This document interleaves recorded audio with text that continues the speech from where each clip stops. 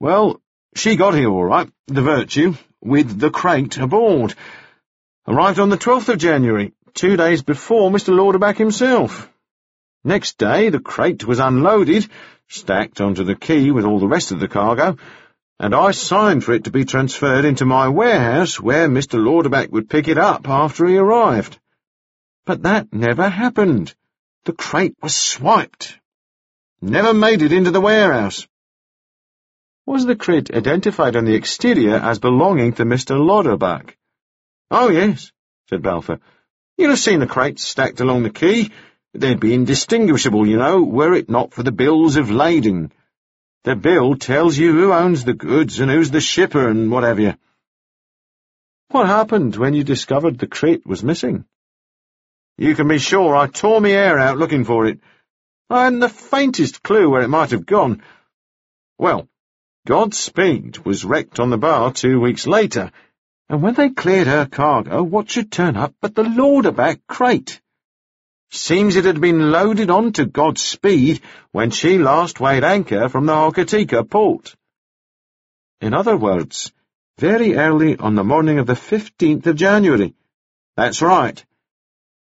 What happened when the Lauderback trunk was finally recovered? I did some sniffing around, said Balfour. Asked some questions of the crew, and they told me how the mistake had come about. Well, here's what happened. Someone had seen the bill of lading, Mr. Lauderback, bearer, and remembered that their skipper, that's Carver, had been on the lookout for a crate so identified the previous year. They saw this crate on the wharf the night of the 14th, and they thought, here's a chance to earn a bit of favour with the master. So they open it up, just to be curious. Inside there's a trunk and a pair of carpet bags and not much else. Doesn't look terribly valuable, but they figure you never know. They go off to find Captain Carver, but he's nowhere to be found. Not in his rooms at the hotel, not at the bars, nowhere. They decide to leave it till the morning, and off they go to bed. Then Carver himself comes flying down the quay in a terrible bother, turns them all out of their hammocks, and says Godspeed weighs anchor at the first light of dawn, only a few hours hence. He won't say why. Anyway, the fellows make a decision.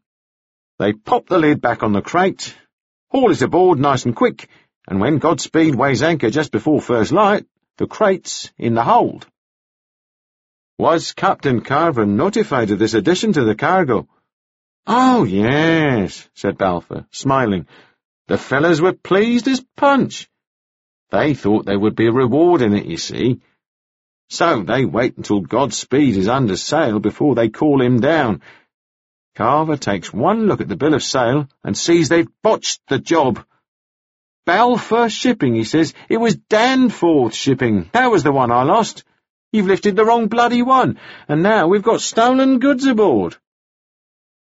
Might we infer from this, Moody said, that Captain Carver had lost a shipping crate identified as belonging to Alistair Lauderback, with Danforth Shipping as its shipper, that contained something of great value to him. Certainly looks that way, said Balfour. Thank you very much for your time, Mr. Balfour. My pleasure, Mr. Moody. Broom, who very plainly had no idea where Moody's line of questioning was going, waived his right to cross-examine the witness for the defence, and the justice, making a note of this, called the second witness. The Honourable Mr. Alistair Lauderback. Alistair Lauderback crossed the breadth of the courtroom in 5 strides. Mr. Lauderback, said Moody, when he had given his oath, you are the former owner of the bark Godspeed, is that correct? Yes, said Lauderback, that is correct. According to the deed of sale, you sold the ship on the 12th of May, 1865. I did. Is the man to whom you sold the ship in the courtroom today? He is, said Lauderback. Can you identify him, please? Said Moody. Lauderback threw out his arm and levelled his index finger squarely in Carver's face. That man, he said, addressing Moody. That's the man right there. Can there be a mistake? Said Moody. I observed that the deed of sale submitted to the court by Mr. Carver himself was signed by a C. Francis Wells. It's an out-and-out forgery, said Lauderback, still pointing at Carver. He told me his name was Crosby Wells, and he signed the deed as Crosby Wells, and I sold him the ship, believing all the while that I'd sold it to a man named Crosby Wells.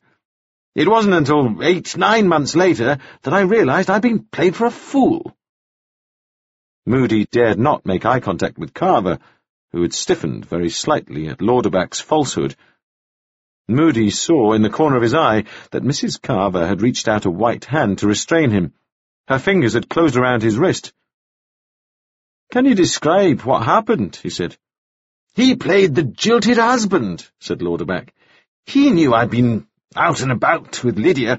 Everyone in this room knows it, too. I made my confession in the Times. And he saw a chance to turn a profit on it.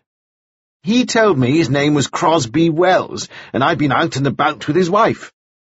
I never even dreamt he might be telling a barefaced lie. I thought, I've done this man wrong, and I've made a bad woman of his wife." The Carvers had not moved. Still without looking at them, Moody said, "What did he want from you?" "He wanted the ship," said Lauderback. "He wanted the ship, and he got the ship. But I was blackmailed. I sold it under duress, not willingly." "Can you explain the nature of the blackmail?"